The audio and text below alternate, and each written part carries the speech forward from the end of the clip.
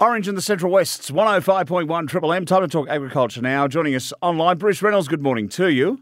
G'day, Neil. Thanks for your time this morning. My word, it has been hot, hasn't it? Certainly has, but funnily enough, and we'll wait till the end of the month, so we'll talk next year, we're probably the second hottest December at this stage. So things could change. It might get cold towards Christmas. Who knows? Yeah. But we're tracking towards the second. I think 2020 was about the hottest we've had. We're still a degree and a half behind those temperatures in December of, I think it was 2020. Yeah. So, but it's still exceptionally hot and really moving. Plants are just moving. Weeds and grass and fruit are all just moving as we speak. Yeah, absolutely right. I guess they're going to be drying off soon as well because there's only so much moisture in the soil. Certainly is. And look, I've noticed Phalaris has been flowering along roadsides in the last week. Generally, that's probably 2 or 3 weeks later. So, and it's a terrible grass. So probably a warning at this time with regard to fires that, particularly if these hot conditions continue, that the fire risk after that big rain event we had a few weeks ago will start to increase quite dramatically. And we did see that total fire ban there, it was about a week ago. Yeah. Or just on the weekend. So, look, it's heading towards, to be careful over that Christmas, New Year break, particularly with fires. Okay, what about our cherry crop? How's that going? Look, as in it's ripening up, probably not quite as quick as some people expected, but into the mid-season varieties at the moment, and quality is pretty good. There was a bit of concern about that rain event.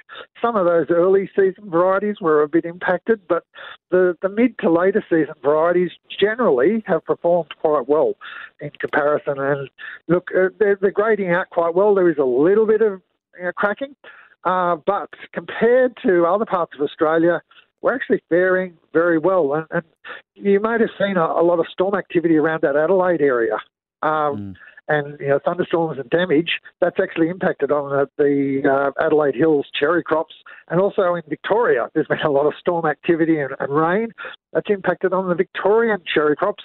And in Young, you might have seen the cricket was called off the last day of the cricket. Those thunderstorms emanated in the Young area, and I believe that there's actually been some hail damage in that Young area on a couple of orchards as well. So, look, at this stage, touch wood that we don't get much storm activity in the next few days. The cherry season will end up being quite good. Now, just let me ask you this. With this warm weather, are we getting a sweeter fruit as a result of the sugars being developed? It's not too bad. There was a fair bit of water, but as you've indicated, it's dried out. So, the fruit size is moderate. It's not massive. There are, always you're going to get some bigger cherries.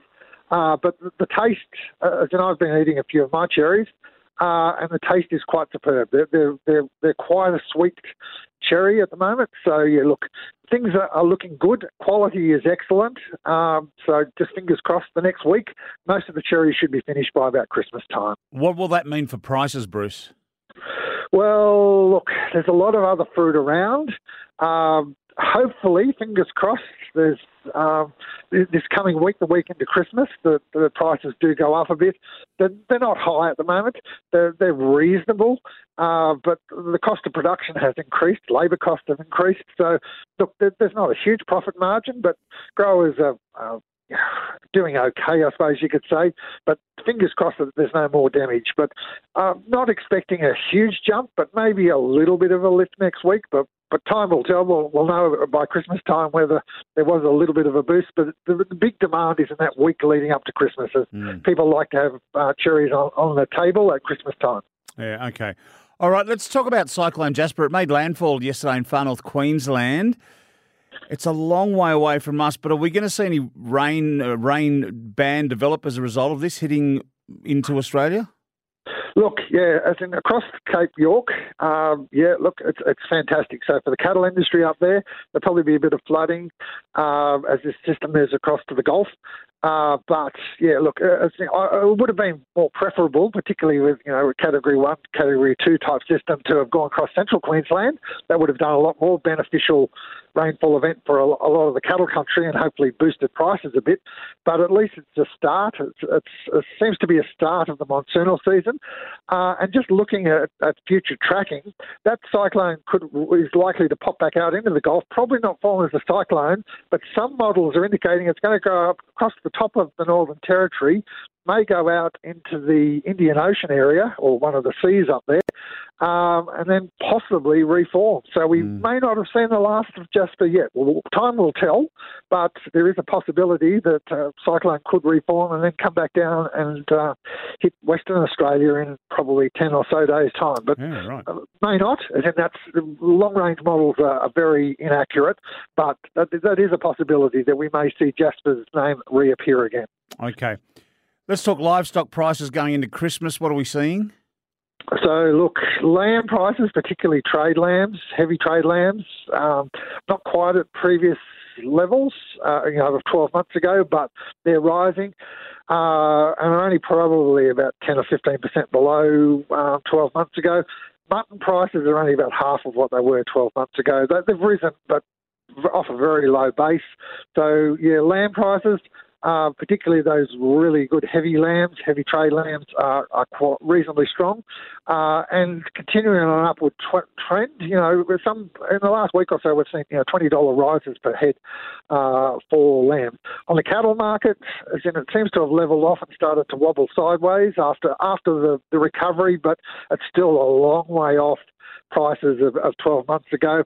So hopefully the price of steak and other beef products are starting to come down in price a bit and becoming a little bit cheaper. Time will tell, but hopefully in the retail shops we are starting to see those price falls flow through. Yeah, let's hope so. All right, Bruce Reynolds was with us talking agriculture this morning.